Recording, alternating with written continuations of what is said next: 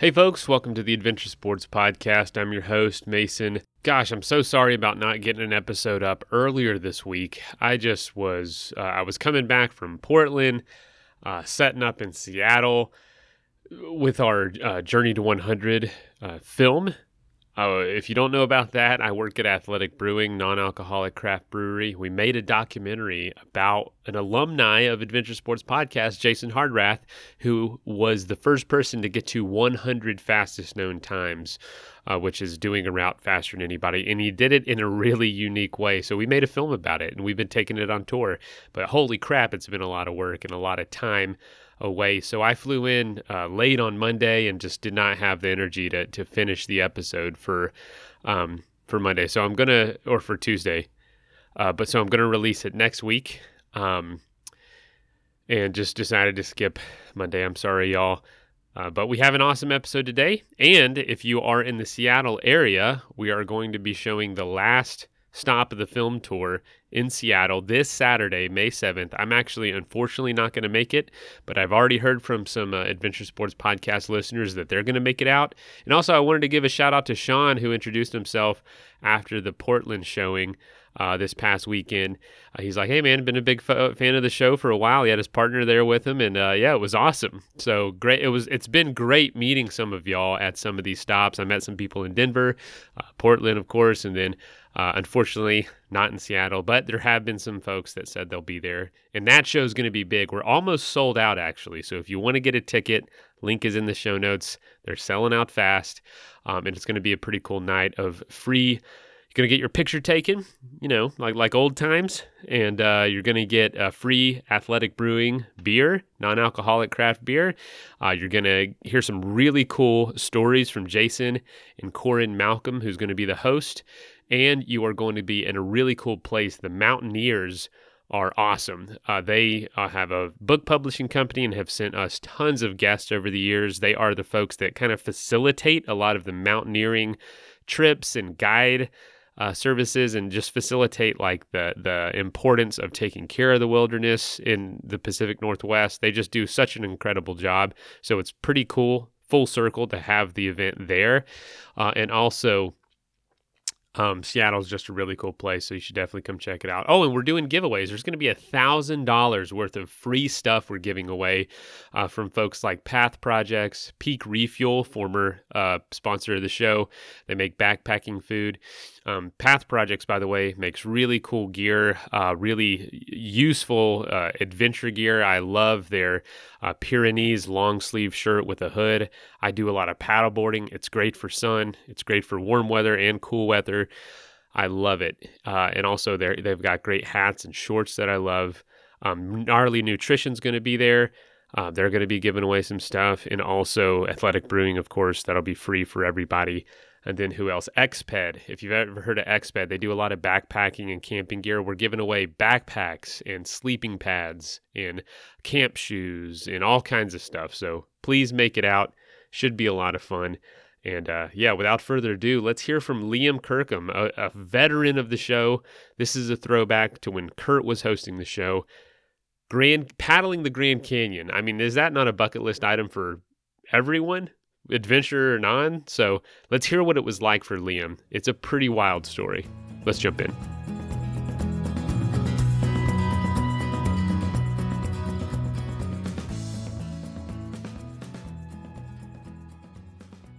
Hey, welcome to the Adventure Sports Podcast. Kurt here.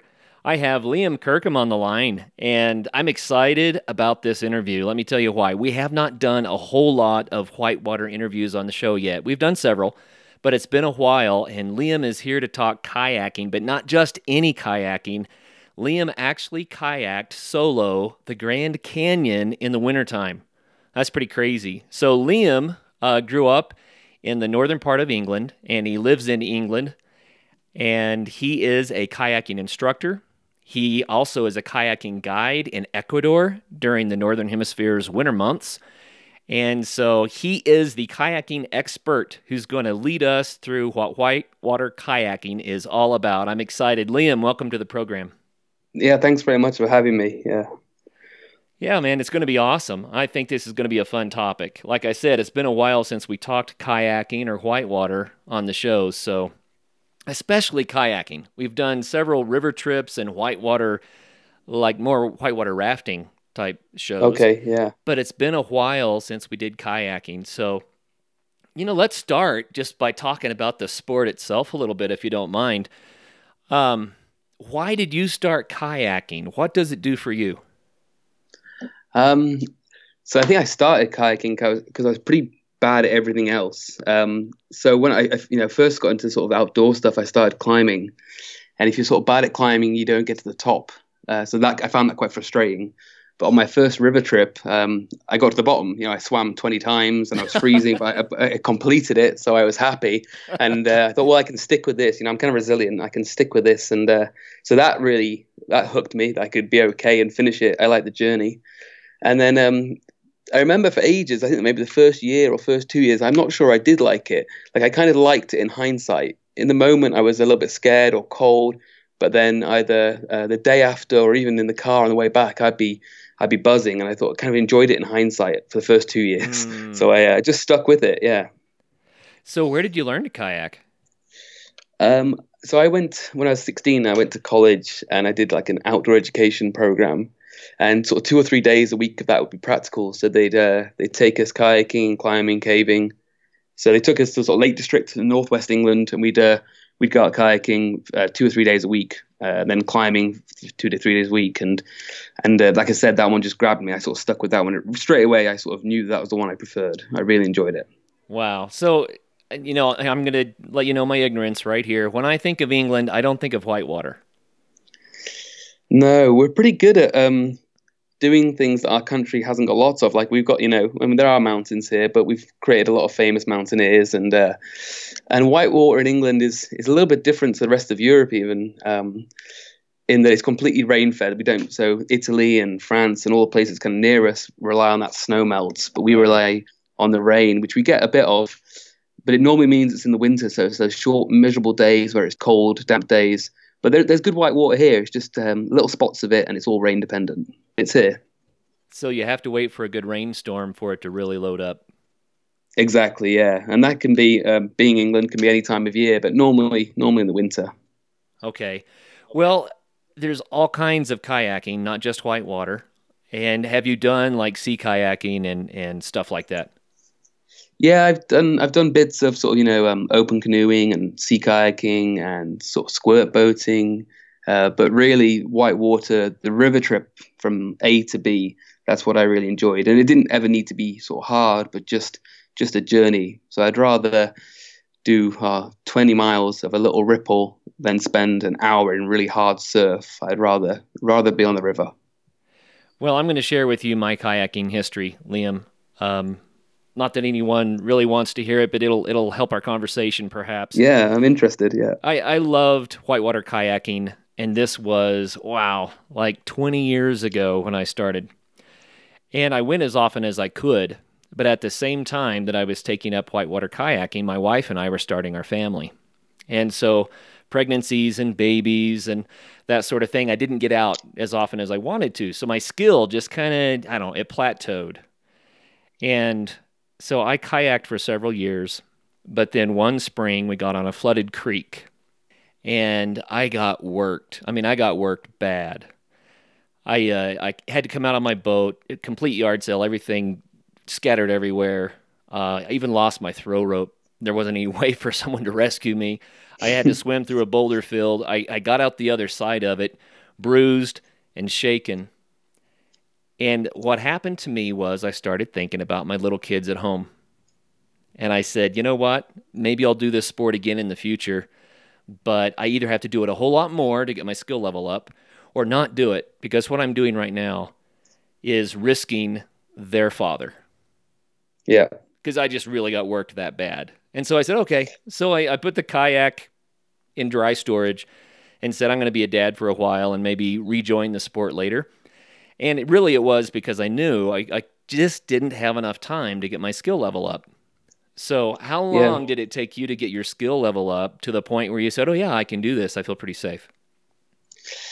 Yeah, it's a funny one. I think that happens to a lot of maybe not always a really bad beatdown, but it is a sport that is. I think there's certain moments you get past, or you have a sort of like a light bulb moment, and you get to a certain standard, and then you jump again in performance and sort of what you can do.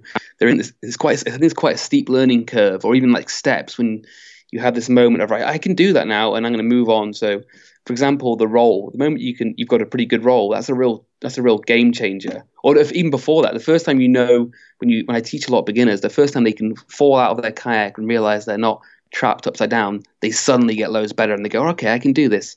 And then they have their roll, and then they're like, okay, I can do this again. And they feel even more confident.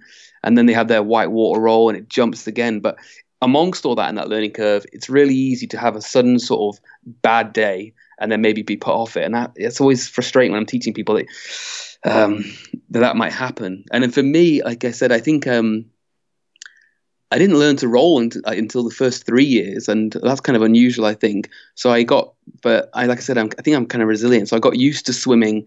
I got used to being upside down in my boat, and then so when I could roll, the idea of swimming and being upside down was never terrifying to me. I didn't want it, and it can be dangerous at times, but it would never break me. If I had to swim, I would never sort of be really upset or really beat myself, because I'd already had years of it when I first started. So I've been kayaking for like 15 years now, I think. And the first 3 years, I was very bad. And my friends who now don't kayak, actually, that I started with, are very surprised I'm the one who's still kayaking and still doing it, because they just remember me being absolutely awful. You're being Yeah. really candid with us. Thanks for that. Yeah. The point at which I quit, I could actually do a hand roll without a paddle. My Oh, okay. roll in a pool was bomb proof, but when I was in whitewater, it was 50-50. I may not make it happen when it was really critical. And so I wasn't quite to the point that I knew that in the middle of a hydraulic, I would be able to pop myself back up. You know what I mean? So Yeah. that's kind Yeah. of where I was. And that's why I ended up swimming, of course. And something I used to do, Liam, I don't know if you ever tried this, but it sounds like you had a parallel course anyway. I used to leave the boat on the shore and jump in the whitewater and swim it on purpose. And the reason that I would do that is so it didn't make me so nervous then to get in the boat and go have fun. Because if I knew that I Yeah. could swim it, I knew what's the worst that could happen. Well, I'd come out of my boat and swim it. So Yeah. that was one way that I started trying to build up my skill set and my confidence. But maybe swimming a lot can help. Yeah, I think it's just different for everyone, because and it's so hard to sort of maybe like plan a learning curve for someone. Where for me, swimming early and stuff like that, it did sort of help a lot. And when I learned to roll, I never had a transition of, oh, now I can roll on flat. I hope I can roll in white water. I could just I just would be able. I was able to roll in white water and surf. It never sort of had a sort of transition, because I was so used to being upside down that, oh, well, I can roll. I'll just do it again. Mm. But for some people, they get a roll in flat water, and then they can roll in a bit of moving water, but not if it's really fast, or maybe it's a bit shallow. So and then I think with all these things, there's a bit of a head game, and yeah, so it's a difficult one to get it right. And swimming some rapids, I think, will be fine, but sometimes you definitely don't want to be swimming the rapids just to make sure it's okay. Right. And not all rapids should be swam, No. for sure. I mean, it was usually class 3 or kind of easier class 4. I never swam anything harder than that. So, Yeah. but But I'm with you. I think people should get immersed in the water early, so they're not always thinking of it as, this is me and my boat on top of the water, and that's good. And when I'm in the water, that's bad. They should blend it a bit more, so they're a bit, hopefully a bit more familiar with the water, and it's not such a punishment when they end up in it, or such a shock. yeah, good point. Well, hey, let's do maybe 5 minutes max of kayaking 101. And I mean, really the basics, because not everybody has seen a whitewater kayak. So, Okay. I guess the first thing is, will you describe how a whitewater kayak is different from a flatwater kayak, like an ocean kayak or something?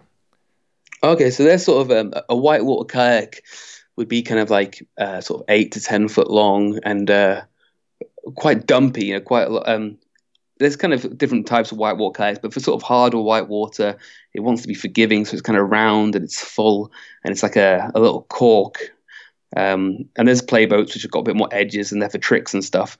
But for whitewater, it's going to be sort of around 8 foot, 10 foot, with decent amount of volume for its length, and quite round and what's going through the water. Whereas a sea kayak or an ocean sort of kayak will be 12, 13, up to 17, 18 foot long, and kind of quite a sharp front, so it glides and cuts through the water. So that's great at going A to B and journeying through flat water, but not maneuverable enough for a river. Whereas a river boat is really maneuverable, but is a pig to paddle on flat water. It's sluggish, it's slow, it's twitchy, but it really comes to life when it's on some moving water. So 8 to 10 foot plastic, kind of roundish, soft edges, nice shape like that would be a good whitewater boat. Okay, so when you sit in it, describe the position of your feet and your knees so people get a feel for how you control the thing. So, like I said, I've been kayaking 15 years and a lot, and I've got no muscles in my arms. I can't do a pull-up. I can't do a push-up. So it doesn't come from, and I'm not even joking. My girlfriend's looking at me across the room now. She knows it's true. But so you're very connected to the boat. So when you move your stomach and your bum and your core, the boat's feeling that, it's responding to that. So you're quite snug in the kayak, and you've got kind of like a frog-legged position inside the kayak. It's kind of you're sat in it, your knees are touching against, or your thighs are touching against thigh pads, and your feet are on a plate at the bottom. And if you sat on one on the floor, you should be able to shake it and the boat will move with you. You're not just rattling around inside the boat. You and the boat will start to move. So you and the boat are connected. It's almost like you're one unit. Yeah, you're definitely connected. Yeah. Your knees are splayed out to the side. And if you wanted to get out and just say it was upright, you'd bring your knees together and you step out of that hole. But when you sit into it, you push your knees out to the side and you're locked into the boat. Okay. Well, then let's talk just briefly about the gear that you use besides the boat, the paddle, the spray skirt, maybe a paddle jacket, a wetsuit, a helmet, that kind of stuff. What do you think's required? You want to be warm and comfortable, and especially in England, that's what's hard off the bat. You don't get many nice days. So like all these things, kayaking, climbing, hill walking, mountaineering, if you're warm and comfy, the rest is a bit easier. So you want some decent, maybe neoprene wetsuit or fleece with a nice waterproof jacket that stops the water getting in there, so you can enjoy it without worrying about getting cold too easy. And then definitely like a buoyancy aid or a PFD or a life jacket, we call them, something. So if you do end up in the water, you don't have to do much to float. It's get lots of buoyancy and it's bringing you to the surface and looking after you. So several episodes back, I did a kind of a review of adventure sports to try to determine how dangerous these sports really were. Mm-hmm. And I wasn't surprised by any sport except for kayaking, and here's why. I knew that adventure sports were actually far safer than they feel for the most part. And especially with training in the right gear, you can do them correctly and you can be stupid and do bad things too. And that was kind of the main thrust of the show. But I was comparing the adventure sports to the danger of driving a car. So I looked up all the statistics online and that kind of stuff. The one thing that really surprised me was that kayaking was a lot safer than I thought it was. And the reason I say that, of all the adventure sports I've done, kayaking is the one that scared me the most. And I always told my kids, I said, that's the most dangerous thing I've ever done. And when I actually looked at the stats, it's not the most dangerous thing I've ever done. Snow skiing probably is. Okay, yeah. So it surprised me. That because, perception. Yeah, on average, it's the alpine skiers that get in the most trouble, much more so than kayakers. But my perception of kayaking was I'm upside down. I have a limited time to hold my breath. Rocks are banging me in the head. I could get trapped in this boat. So, there was that kind of edgy, if I can't get out of the boat and get my head above water, that's the end of the game, right? Yeah. So that kind of binary, it's on or off. You're above the water or you're below the water. I think that's what scared me. I'm a solid swimmer. I swam a lot growing up. I spent hours and hours and hours and hours and hours every week in the water. So water doesn't bother me. It was just something about being in the boat that made it hard. So did you get to the point where you got past all of that? I didn't have it strongly. So I teach a lot of beginners, and I definitely see it a lot in people. And I see people being very nervous or very sort of scared of it. And I think it's completely justified. Like I say to people straight away, I think when I'm teaching a beginner, I definitely want to kind of, remind them that I know it's not easy, because we are land mammals. So being sat in a boat with a spray deck strapped to us is kind of bizarre. And it's a lot of, I have people tell me they dream about it, and being underwater and things like that. So there is maybe something kind of quite ancient there that people are trying to fight and don't like it. But I never really had it that strong. But it is something I see people fighting all the time. And even when they come in the shop and they haven't started kayaking, well, I'll start talking to them, and they'll have a story, or they'll tell me their fear quite early. And that's quite common.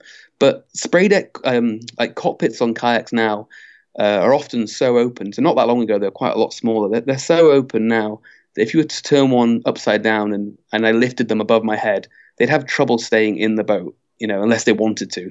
They could slip out of it pretty easily, and that's even easier when in the water. What I keep seeing all the time, which I'm always kind of amazed by, because I'm terrified I'm pretty bad on a bike, and I've skied twice, and I found that quite scary. But I can see some pretty big wipeouts in kayaking on the river. It'd be pretty big waves and rapids, and the boat flips, and it looks quite chaotic. And they get to the end, and they swim into the eddy, and they're completely, untouched. They're fine. They're a bit shook up maybe, but then you see someone fall, clipped in on their road bike, and they can break their collarbone. Like it's surprisingly soft sometimes. Kayaking, it can look pretty chaotic and big, but sometimes it can be softer than it looks as well, I think. Yeah, I think you're right. I think you're absolutely right. And it's just funny that was the one sport. And the thing is, I do free diving, skin diving, water skiing, scuba diving. None of that stuff ever bothered me, But for some reason, kayaking got my attention. So, but that's just me. Everyone's different, right? I heard a stat recently, and I'm not sure if it's true, so I'll have to Google check it later. But I heard a fact recently that more cyclists drown in England than kayakers. So I'm not sure if that's true, but there's lots of towpaths along the side of the canals and the rivers here, and there's also a few pubs maybe, and people are cycling back and fall into the water. So there's probably a lot more cyclists as well. So I'll have to check my facts. But I think it's a pretty safe sport, but there obviously are dangers. But the one thing is, I think with maybe biking or skiing or swimming, is you can stop often. Whereas I think the white water thing, people worry because if they suddenly stop in the middle of the river doesn't realize, it keeps pushing you. So that kind of lack of control, I think, sometimes throws people as well. They can't just press the pause button very easily. Well, I think that you're right about that. And I have to say, now that I've talked about how challenging kayaking has been for me, it's also probably my top 2 or 3 favorite sports I've ever done. It is so much fun. Our deal was that we used to like the idea that we could ski the snow, and then in the spring we could kayak the snow once it melted, and we had a year-round sport. And sometimes we'd kind of cross the seasons, and we'd find a mountain. We would slide down the mountain in our kayaks and land in the river, and keep going. And so it was fun, brilliant. to do that kind of stuff too. It's so much cool stuff you can do. Yeah, with kayaking, I think there's a massive spectrum. There's like you said, there's like you can have a pretty gentle day on a really calm day on the ocean, or you can have some pretty hard white water, or you can have a gentle bit of white water on a nice deep stream. There is a huge spectrum of super easy, friendly, relaxing stuff to pretty scary stuff, I think. So a big spectrum to choose from or aim for. Let's take a quick message break and hear from the folks that help make this show possible. Hey folks, I want to give a shout out to our newest sponsor, The Bourbon Pursuit. It's a podcast all about bourbon, the craft of bourbon. And you might be thinking, I'm a fan of bourbon, I like bourbon, but I don't love bourbon. Well, this show's probably going to change that. What I've learned is that even things I don't feel like I'm interested in, if someone can explain it to me why it's interesting or what the craft behind it is, I find myself getting more and more interested in it. And I could absolutely see bourbon being one of those things. As you know, I work for a non-alcoholic brewery, but I still enjoy a good alcoholic drink. Not much. I'm a busy guy, so I can't drink too much, but I do enjoy a good bourbon. When we got married, my wife and I got some bourbon as a gift, and I just had never considered it till then, and I was really surprised by how much I enjoyed it. But since, it's kind of just fallen off. Life's gotten busy. But I am excited to learn more through the Bourbon Pursuit podcast.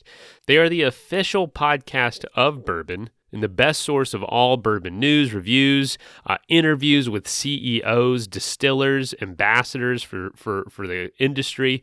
They are where you go to get news and interesting information about bourbon. So join the hosts Kenny Coleman, Ryan Cecil, and Fred Minnick on an epic bourbon adventure. You can subscribe and follow them wherever you get podcasts, and I can't thank them enough for supporting a fellow creator like me.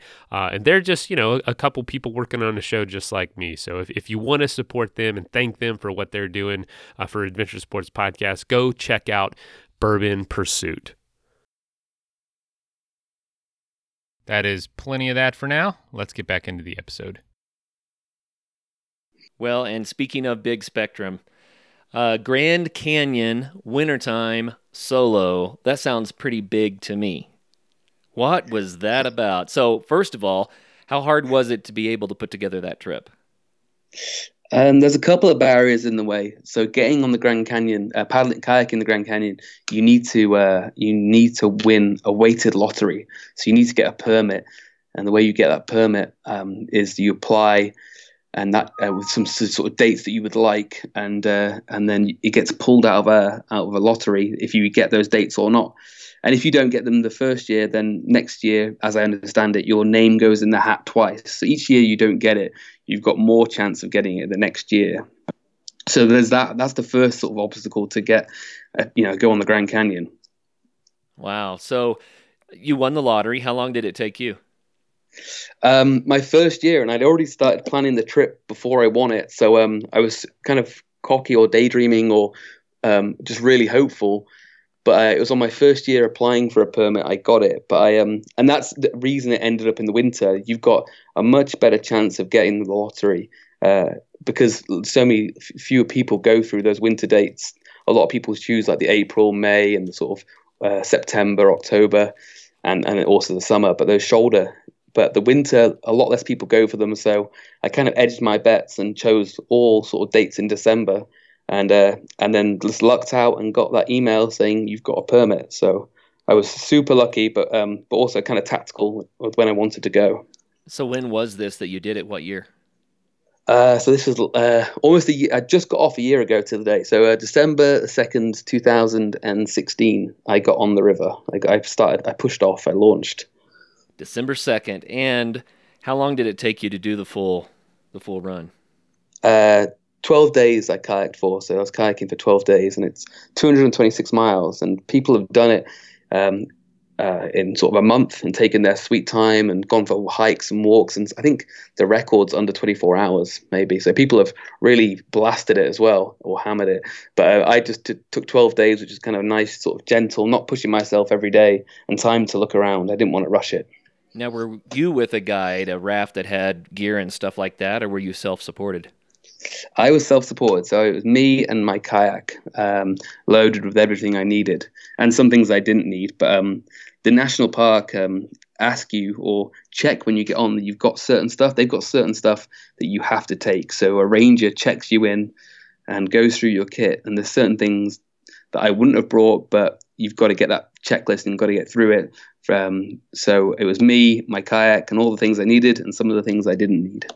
Okay, so did you have to use a different style of kayak just to carry all the gear? I mean, 12 days, that's a lot of food.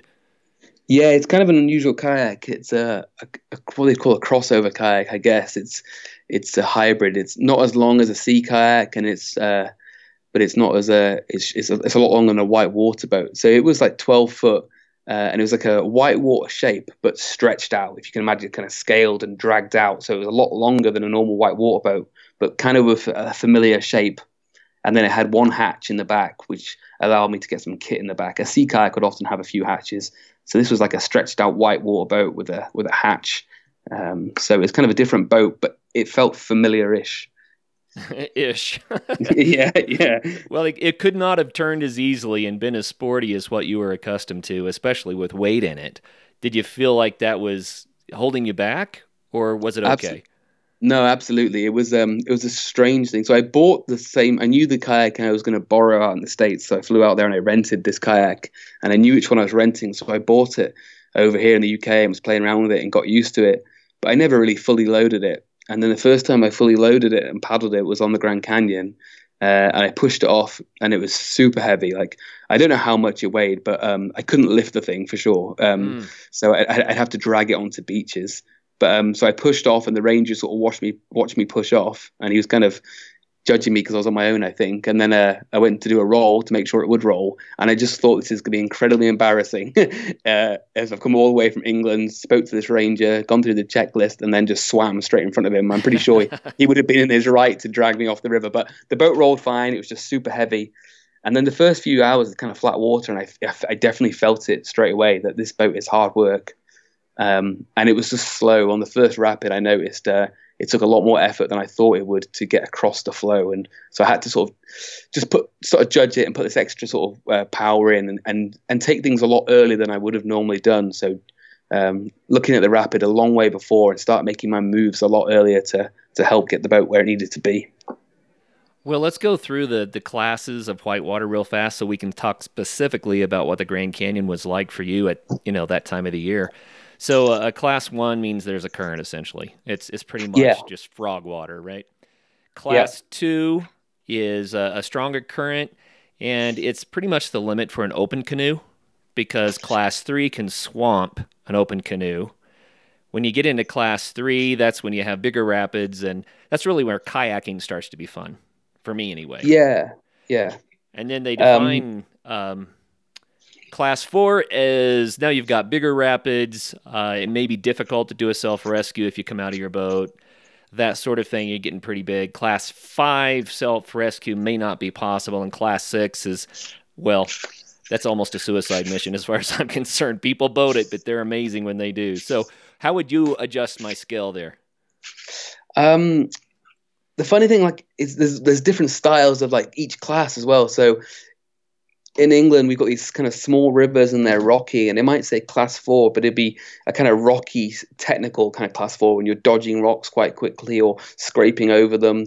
But the Grand Canyon's maybe sort of class 3+4, but there's nothing like it in England, for example. It's huge, big waves, and though they're still on that same class, that class has got its own spectrum as well.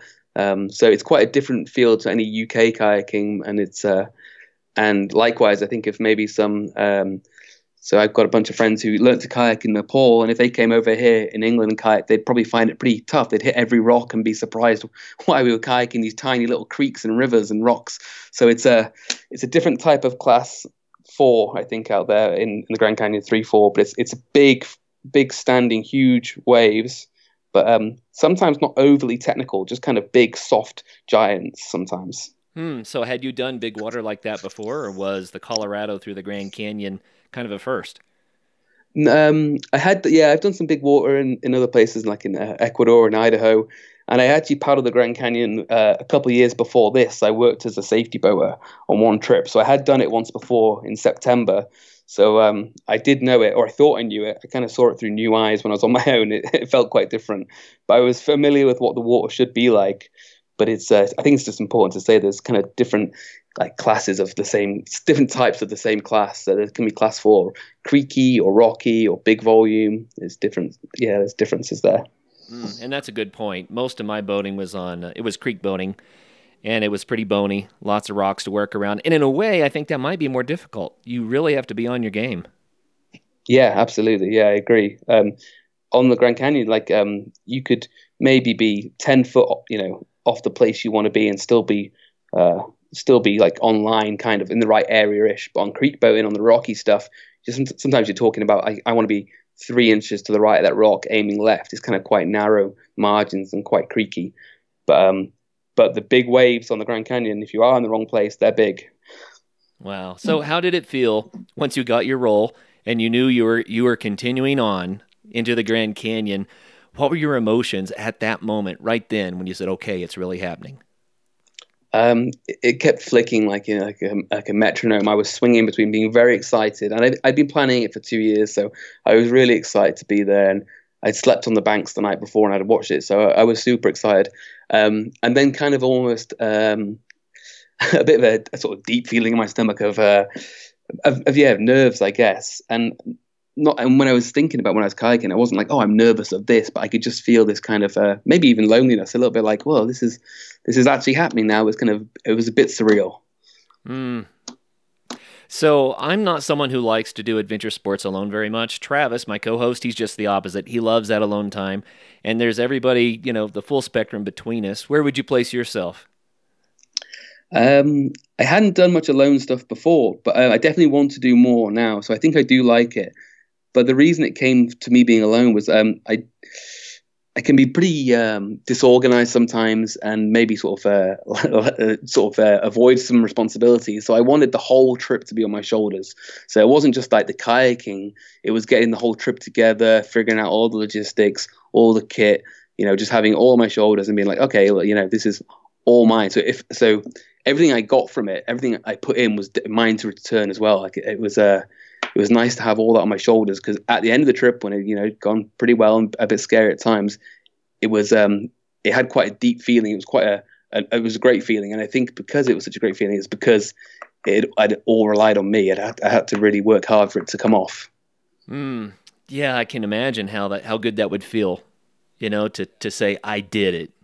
Yeah, exactly. And that was just, getting it together, getting it organized, even just 10 hours on a plane to America thinking, why am I going to the Grand Canyon to paddle it on my own, was kind of a mental struggle, trying to tune into the movies. I started lying on the plane. People asked me, oh, what are you doing? And I just lied. I didn't mention the Grand Canyon because then they'd ask me lots of questions and I'd start getting myself nervous again. So I just said I was going to visit family. So when you really got there, when push came to shove and you're paddling in, you kind of vacillating back and forth between that excitement and some of that dread, like, oh man, what's going to happen next? So let's say you're 3 days in. Then how did you feel?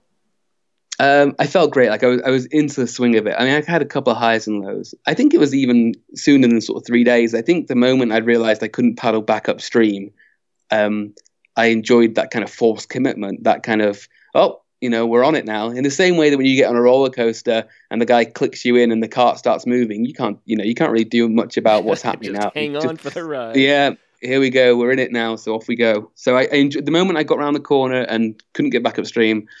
I didn't want to go back, but then I sort of just took it on. I was like, well, here we go. So I was really excited, and I got into a bit of routine, and I enjoyed being on my own, and I never actually really felt lonely. I just felt very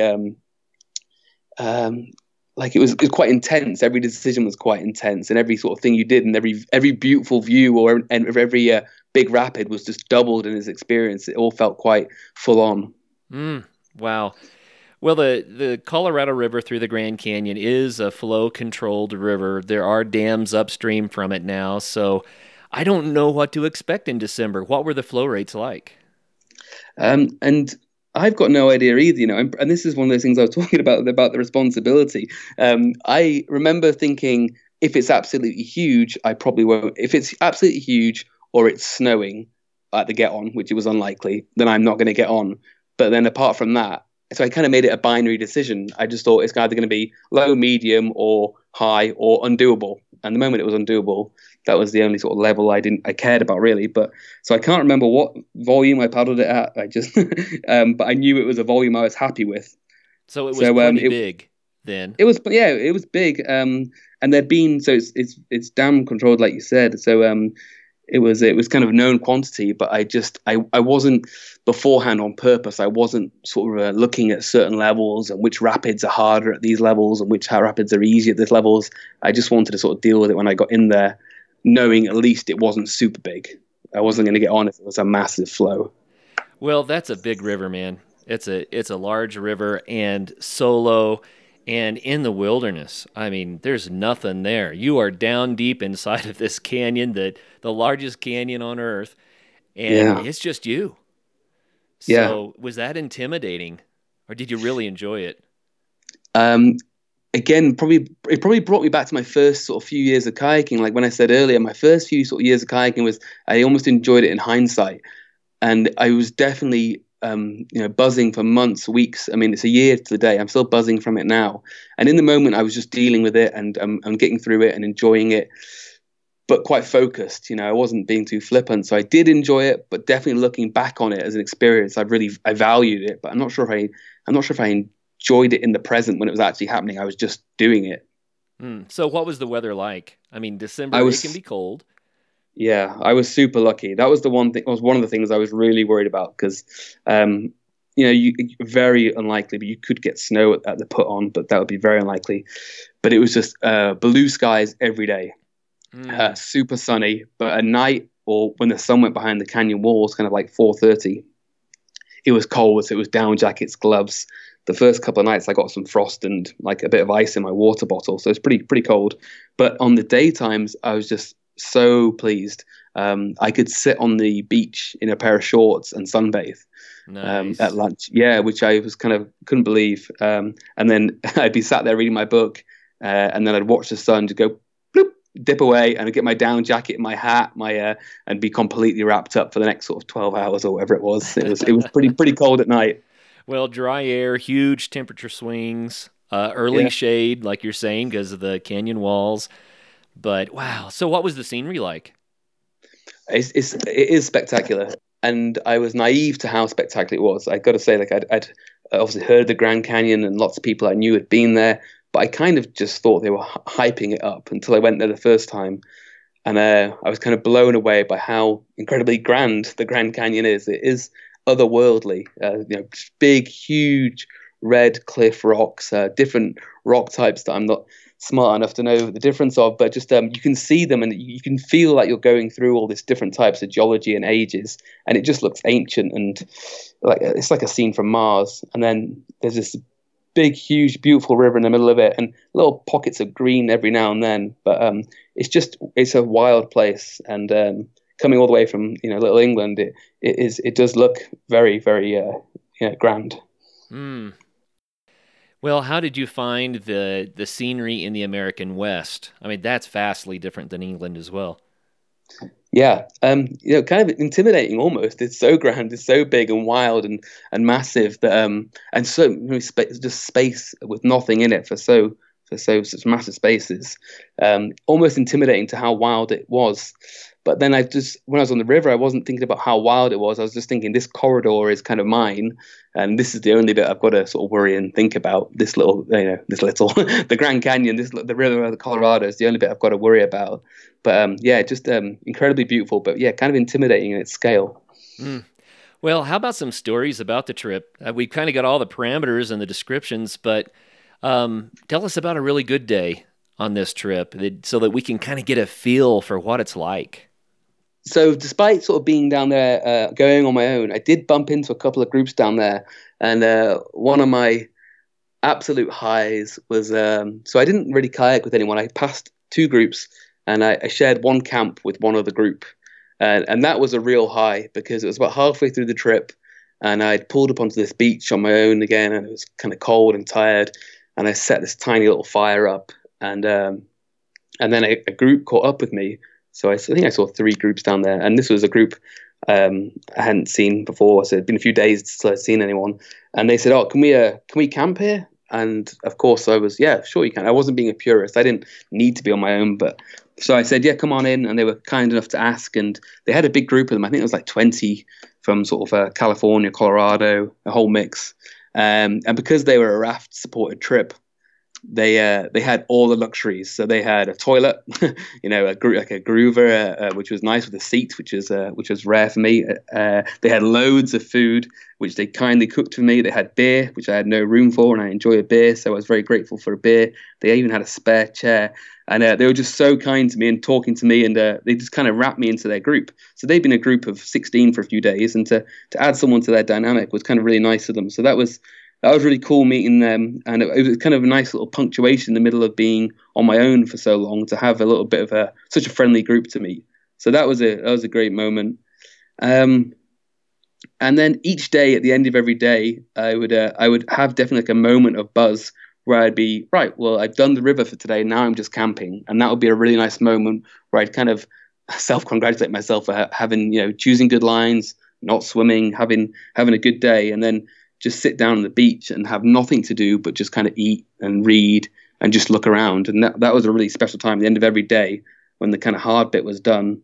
I wouldn't look at the guidebook for tomorrow. I would worry about that tomorrow. So I just had these few hours of eating and just enjoying the beaches every night. So don't look at tomorrow. Just enjoy what you've done that day. I like that. That's a good idea. Yeah. I mean, tomorrow was coming, so I may as well look at it tomorrow. Otherwise, it might have filtered into my dreams and worried about the rapids the next day. So I definitely started falling into one of those patterns that wasn't pre-planned, but I'd wake up and I'd look at my notebook and be like, right, these are the rapids between me and the next where I want to sleep, so 20 miles ish, and how am I going to deal with those? And then when I'd done those, I wouldn't think about tomorrow until I woke up and had my breakfast, and so I could have that kind of free time in the evening without worrying about it. Yeah, that's a really good idea. Really good idea. So about 20 miles a day. How long did that take? Some days I'd fly through it, but I think so. Maybe I'd sort of paddle for sort of 6 hours, maybe a day or 5 hours. But I would go for little hikes and walks, and sometimes I'd paddle hard, and sometimes I'd just float and sort of lie back in my boat and look at the sky. The one thing about being on your own is I got lost a bunch of times, which sounds silly because you're on a river, you shouldn't really get lost. But because I'd be daydreaming, I'd sort of lose track of where I was, and then be like, well, which rapid's that, and because of the scales are so huge, I'd be looking around thinking, well, which valley is that coming in there? And a couple of times I definitely overshot things by. Well, one day I overshot something by 10 miles. I just kept paddling, looking for this camp, and I must have passed it because when I finally did figure out where it was, I was 10 miles past where I was supposed to be. So Wow. some days I had some. Yeah, I know. I was just looking for this beach. Like this beach should be so obvious, and it must have been not very obvious, or I was daydreaming, and I have no one else to check with or no one else to sort of talk to about it. So I just kept going, and then realized, God, I must be past it. And when I finally found out where I was 10 miles past it. So maybe you did a 30-mile day that day then. Yeah, exactly, which kind of was a nice little thing because the next day I woke up and thought, well, I've only got 10 miles to do today. So it was nice, and I could get away with these mistakes because they were all on my shoulders. No one else was going to get angry with me or frustrated or tired. And that was the nice thing about being on your own. It was your decisions, they were your mistakes, they were your highs, they were your lows. It was kind of nice to have it all on your shoulders. Yeah, I can see that for sure. Well, I want to hear about one of the more challenging aspects of the trip when something didn't go as planned.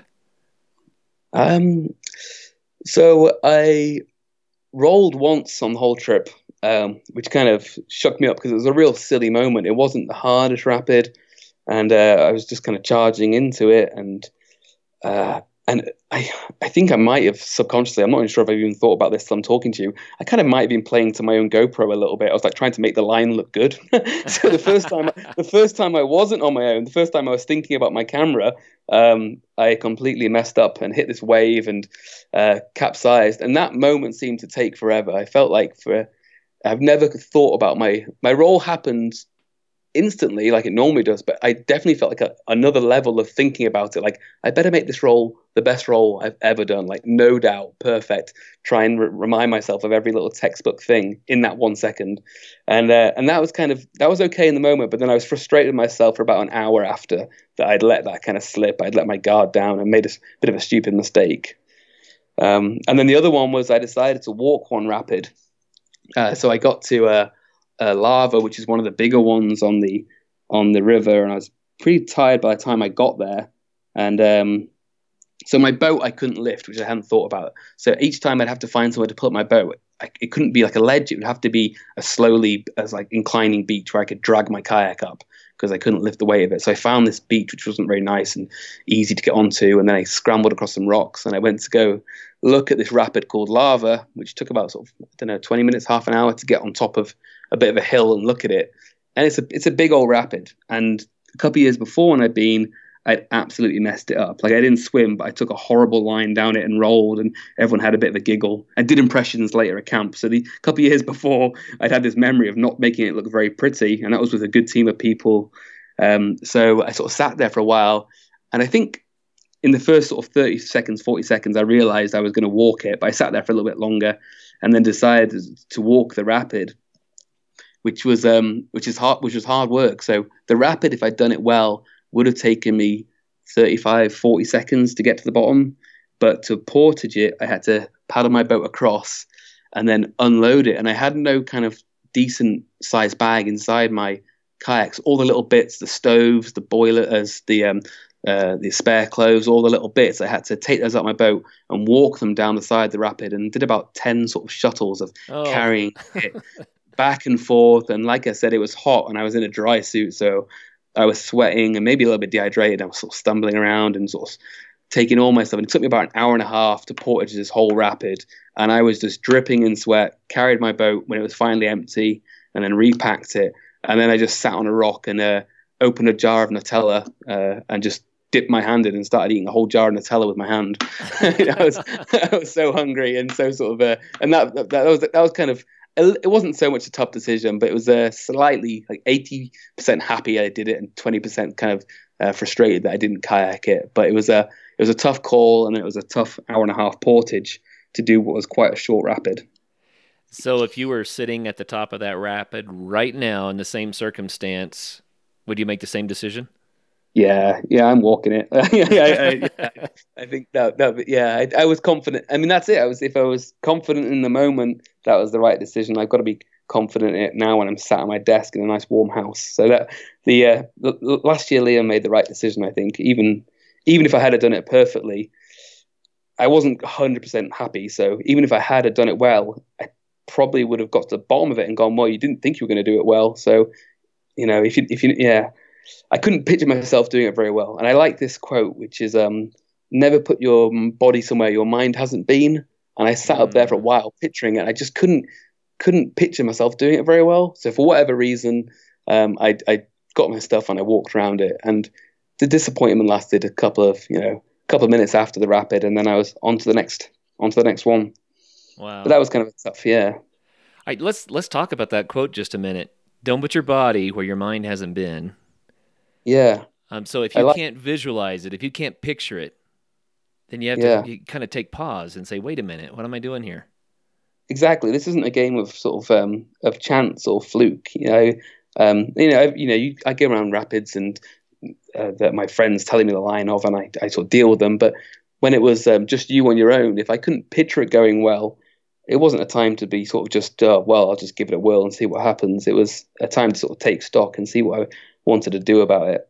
And I think the first video that played in my head, so I got to the top of the rapid, and the first kind of imaginary line was me screwing it up. So I thought, well, that's kind of a hard memory to overwrite. So I just chose not to. But I do think about that in kayaking quite a lot. And when I'm guiding or teaching, and people say, oh, I think I can make it, and I'll probably I'll be okay. I just kind of think at a certain level, you've got to start thinking a bit more positively and being confident in your lines and your decisions. So I tried to practice what I preach and decided to walk it. That is so true. And the opposite is also true. I remember when I was kind of a novice downhill skier, and I was on a pretty extreme double black, and it was beating me up. And I was sitting on the snow just trying to gather my thoughts, and a man skied up to me, and he said, if you can think it, you can do it. And then he skied off. Yeah. And I was like, he's right. And that's kind of a theme throughout all of adventure sports. If you can think it and you know how it's going to go, you can visualize it, you get that confidence, then you're going to do it.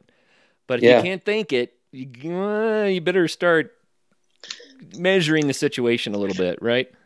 Yeah, absolutely. It's that's so true. And there's another one. It's like to be good, you've got to be relaxed, but you can't relax until you're good. And that's another difficult paradox that always turns up in these outdoor sports. Like, you can't just say to someone, oh, relax. You've actually got to be relaxed. You can't just say the words, I'm relaxed, and then that play a part in it. You've got to sort of feel relaxed and feel that you can do it, not just say the lines. You've got to believe the lines.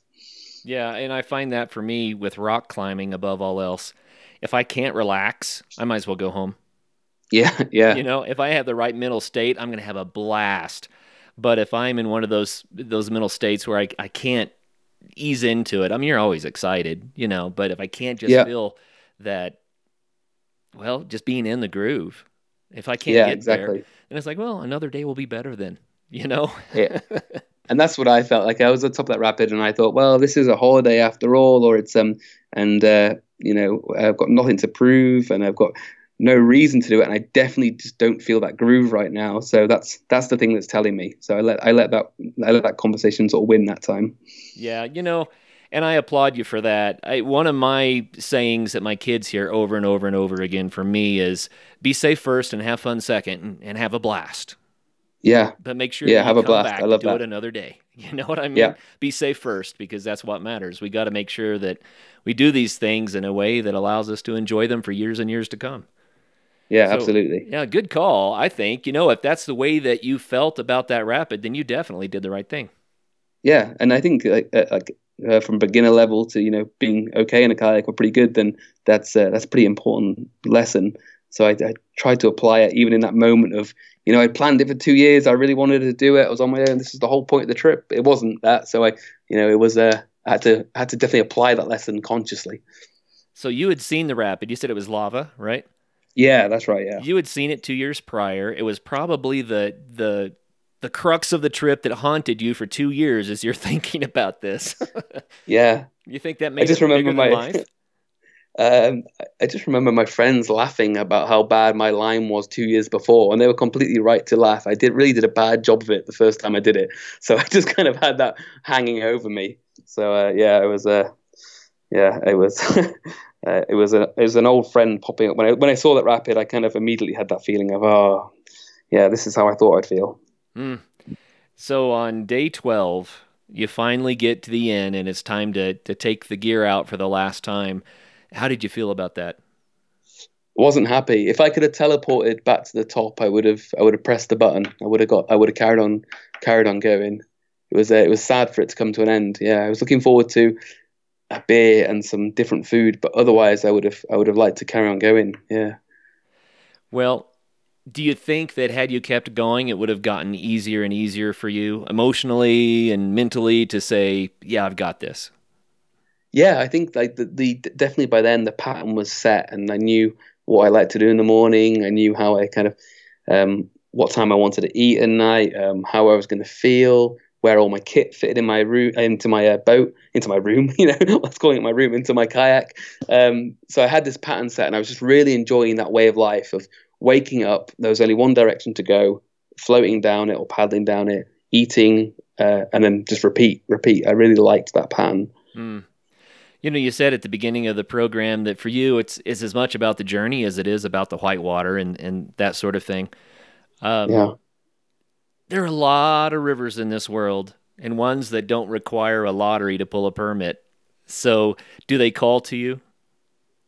Yeah, and I don't know what it is, but there was when I was sort of thinking about what I wanted to do, the Grand Canyon kind of floated to the top of my mind and then stayed there, and I couldn't really shake it. So I couldn't get it out of my head. So even if I hadn't got that permit that year, I would think I would have kept on trying for it to do it, because it kind of got lodged in something that I wanted to do. Mm. But the next sort of I'm still thinking about now what river I'd like to do next. Nothing's sort of floated to the top of my mind, but I'm sure it will do, and then it'll stick there pretty definitely. Mm. Well, what about Ecuador? So you are a guide leading kayaking trips in Ecuador. Amazing. We could do a whole show on that, and we've already burned through a whole show on the Grand Canyon. So just give us the highlights. Around. What is it like? It's brilliant. So Ecuador is a very different style of paddling, and I work for a company out there who've been operating there for a long time, since 1993, and the guys who run it wrote the guidebook on kayak in Ecuador. So they're a great company to work for, and it's my winter. It's nice to get away in my winter and head to Ecuador either before Christmas or after Christmas, and be walking around in shorts and t-shirts and kayaking in just a rash vest. That's quite a luxury for me. Mm. So the people that go down there to take that trip, do they have to have a skill set before they go, or is it more of a novice trip? No, they're often kayakers that are pretty good already, and either they want 7 days of really good kayaking for their holiday, or they want to maybe improve that week. But they're normally the majority of our sort of guests are class 3, class 4 paddlers, or maybe we do some sort of class 2 and class 3. But I'd say the majority is sort of 3, 4. And they're there to either get quality kayaking, or maybe to sort of, like you were talking about, that I think that plateau does appear in people's kayaking every now and then, and they might be at a point where they go, I just want to step it up a little bit with the hand, and improve just a little bit more, so I can enjoy kayaking in a different part of the world or to a different level, or so they're there to improve or just have a really good time. Right on. Well, what about Ecuador itself? Do you like the country and the landscape? I do. So it's pretty much like bang on the equator. So depending on what height you're at, kind of depends what plants and animals you're seeing, and that's really cool. So you can be in sort of cloud forest in a full length jacket, a little bit chilly in the mist, and then you can go 2.5 hours down the hill and you're in a rash vest. It's really hot. There's a whole different feel to the climate and all the trees and the plants and animals, and it just feels very different 2.5 hours sort of down the hill, just depending on what elevation you're at. So that's really cool. Neat stuff.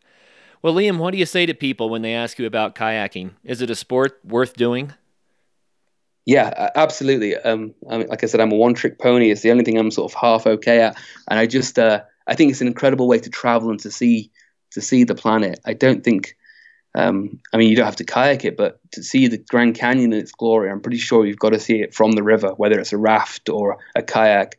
But I think traveling by river is a beautiful way to travel, and I think going to other countries to experience their rivers, and it goes through villages, it goes through mountains. Just traveling by the river in a kayak or a raft or a canoe is something that people should look into if it appeals to them. I agree. I agree completely. When you're on a river, man, it changes everything. I love the rhythm of the river too. Like you talked about, you kind of got into, I know how long I'm going to be in the boat. I know how I'm going to camp. I know where my stuff goes. And life kind of simplifies down to the basics. And it's just refreshing, isn't it? Yeah, absolutely. Yeah, I agree. And even if it's your local walkway that maybe you've walked up 100 times, if you get in a canoe or kayak, you'll get on it, you'll see it from a different viewpoint, and you'll see different things, you'll see different animals. It's very quiet. It can be a pretty nice way to travel and see the world. Yeah, absolutely. And one of my favorite things, and I've said this on the show before, but when you're in a boat and you drift by the animals, they're not alarmed. They're used to humans walking, so when you come in a boat and kind of drift by, you can go right by them, and they just kind of look at you like, hey, that's interesting. What is that? Yeah. It's a beautiful way to encounter the wildlife. Yeah, I've always found that strange. They seem to not see you as the same kind of threat as they would if you were on the side or walking around. So I've had otters pretty close to my kayak and stuff, and so it's not just the white water; it's the landscapes, it's the people, and definitely I love seeing the wildlife out there. Very, very cool. Well, Liam, it's been awesome to hear about your experience kayaking, and especially kayaking the Grand Canyon solo in winter. Man, it sounds like such a cool trip. I would like to get my skill set up enough to actually do that one, because that just seems like the granddaddy to me. Like you said, it kind of got stuck in your head, and it's like, whoa, that's the one I've got to do. I think that would be such an amazing thing. Congratulations that you won the lottery and that you got to do it and had the experience. I guess in parting, one last question. I believe that big adventures like this, we set a big goal, we work toward it, we do all the planning, the logistics, everything else. We build a skill set, we gain the confidence, and then we do it. It changes us somehow. Yeah. So how would you say that this experience changed Liam? I definitely feel a lot more sort of can do, and in a literal sense, not in a sort of happy, chirpy, can do kind of way. I feel like a lot more things are possible than maybe I'd realized. And even if they don't seem possible to start, just start working towards it. Like I wasn't sure how I was going to get all my kit in my boat, or if there was a boat I could even rent out there. But once I started putting it in progress, it all started working out. Once it looked like a big mission, but once I started breaking it down and started it, it all kind of unfolded and happened. And I've sort of applied that to a lot of other things now. Just starting it, even if I don't know how it's going to end up or work out, and just starting it. Don't just think about it. How can people get more information? Is there a way that they can see pictures or videos or something about your trip? Like I had a Facebook page when I was starting it about all the planning, and that was called Project 30, which you can find. And it's got some photos, and there's a link to the video I made about the trip in there. And the reason it was called Project 30 is because when it was all a pipe dream and I was thinking about it, it was coming up to my 30th birthday, and I thought I want to do something for my 30th. So I just kind of dubbed it Project 30, but it turned into a Grand Canyon solo trip. But if you look for that, you'll find videos and photos, and you can ask me about how to plan this trip or what kit that you need and stuff like that on there. On Facebook, Project 30. Yeah, Project 30 on Facebook, yeah. Okay. And the Ecuador thing is I work for a company called Small World Adventures, and if you're interested in kayaking in Ecuador, check out Small World Adventures, and like I said, they've been there since 1993. So when I was a nipper, starting kayaking out there, and they wrote the guidebook. And if you want 7 days good kayaking out there, they're the people to get in touch with.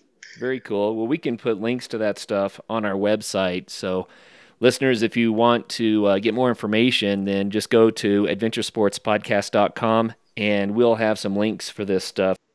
Thank you so much for coming on the show and sharing it with us, man. I really enjoyed hearing about it. What a cool trip. Thanks so much. You bet. And for all of our listeners out there, hey, whitewater kayaking, it may be creek boating, maybe you just like going down a gentle river. Maybe it's the Grand Canyon in the wintertime. But whatever it is, there's another adventure sport. It's delightful. It's just an awesome sport. So until the next show, make sure that you do get out there and have some fun. First of all, thank you so much for listening. It means the world to us that you choose to listen to this show. If you'd like to help us further, you can leave a review on iTunes, share us with your friends, your family. It goes a long way to grow in the show. You can also support us financially through patreon.com/adventuresportspodcast. Link is in the show notes. And also, if you have an idea of who could be a good guest for the show, we're always looking for people to tell their story about the outdoors or adventure. So if you know someone, please reach out. Email us at info@adventuresportspodcast.com. And until then, get out there and have some fun.